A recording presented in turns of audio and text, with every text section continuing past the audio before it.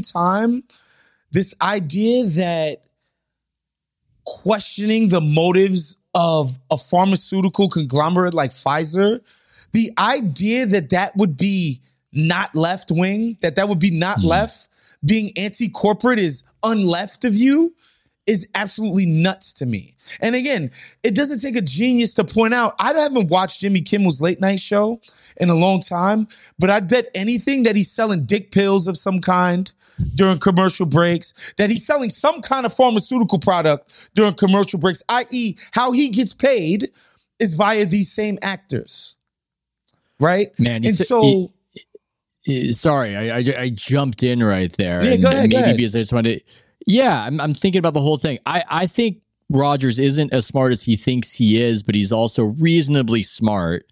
And it's just, you almost get whiplash from how the consensus on him completely changes based on a political opinion or two, where it's, this guy's the smart quarterback. He went to Berkeley. You know who should be the next Jeopardy host? It should be Aaron Rodgers. He should be the next Jeopardy host. You know what also gets forgotten, Ethan, that people don't bring up enough? He was very pro-cap. Oh, yeah. He was very pro, the cops be doing bullshit to black people.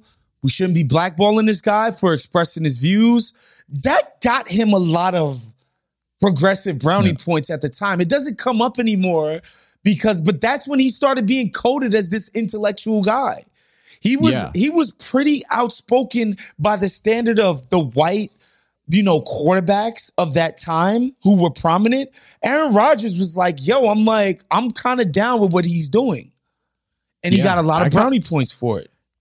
I was messing around with Ryan, and at some point I said he was the most liberal star quarterback that we've had on record before all this stuff happened. Yeah.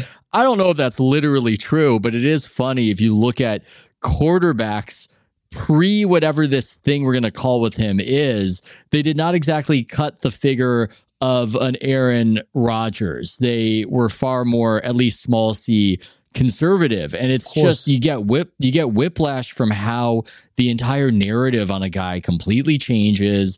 Now he's gone insane. He's an idiot, yada, yada. And it puts you in this opposition where you hear some of what he says and you go, I agree with that. And then you hear other things that he says and you go, yeah, I don't know about that. And then you hear other things that he says and you go, yeah, I haven't really looked into that. And it's just funny how people will come at it with one exact completely prefab narrative where they haven't even looked into it either. I think he thinks he's smart because he has a critique of the Democrats. Yeah. And liberals who go out of their way in culture and on the media to defend every single thing that they do. I don't think it's that hard to find daylight between reasonable people and shit that the Democrats are about. I don't think that makes you that smart. I think Aaron Rodgers...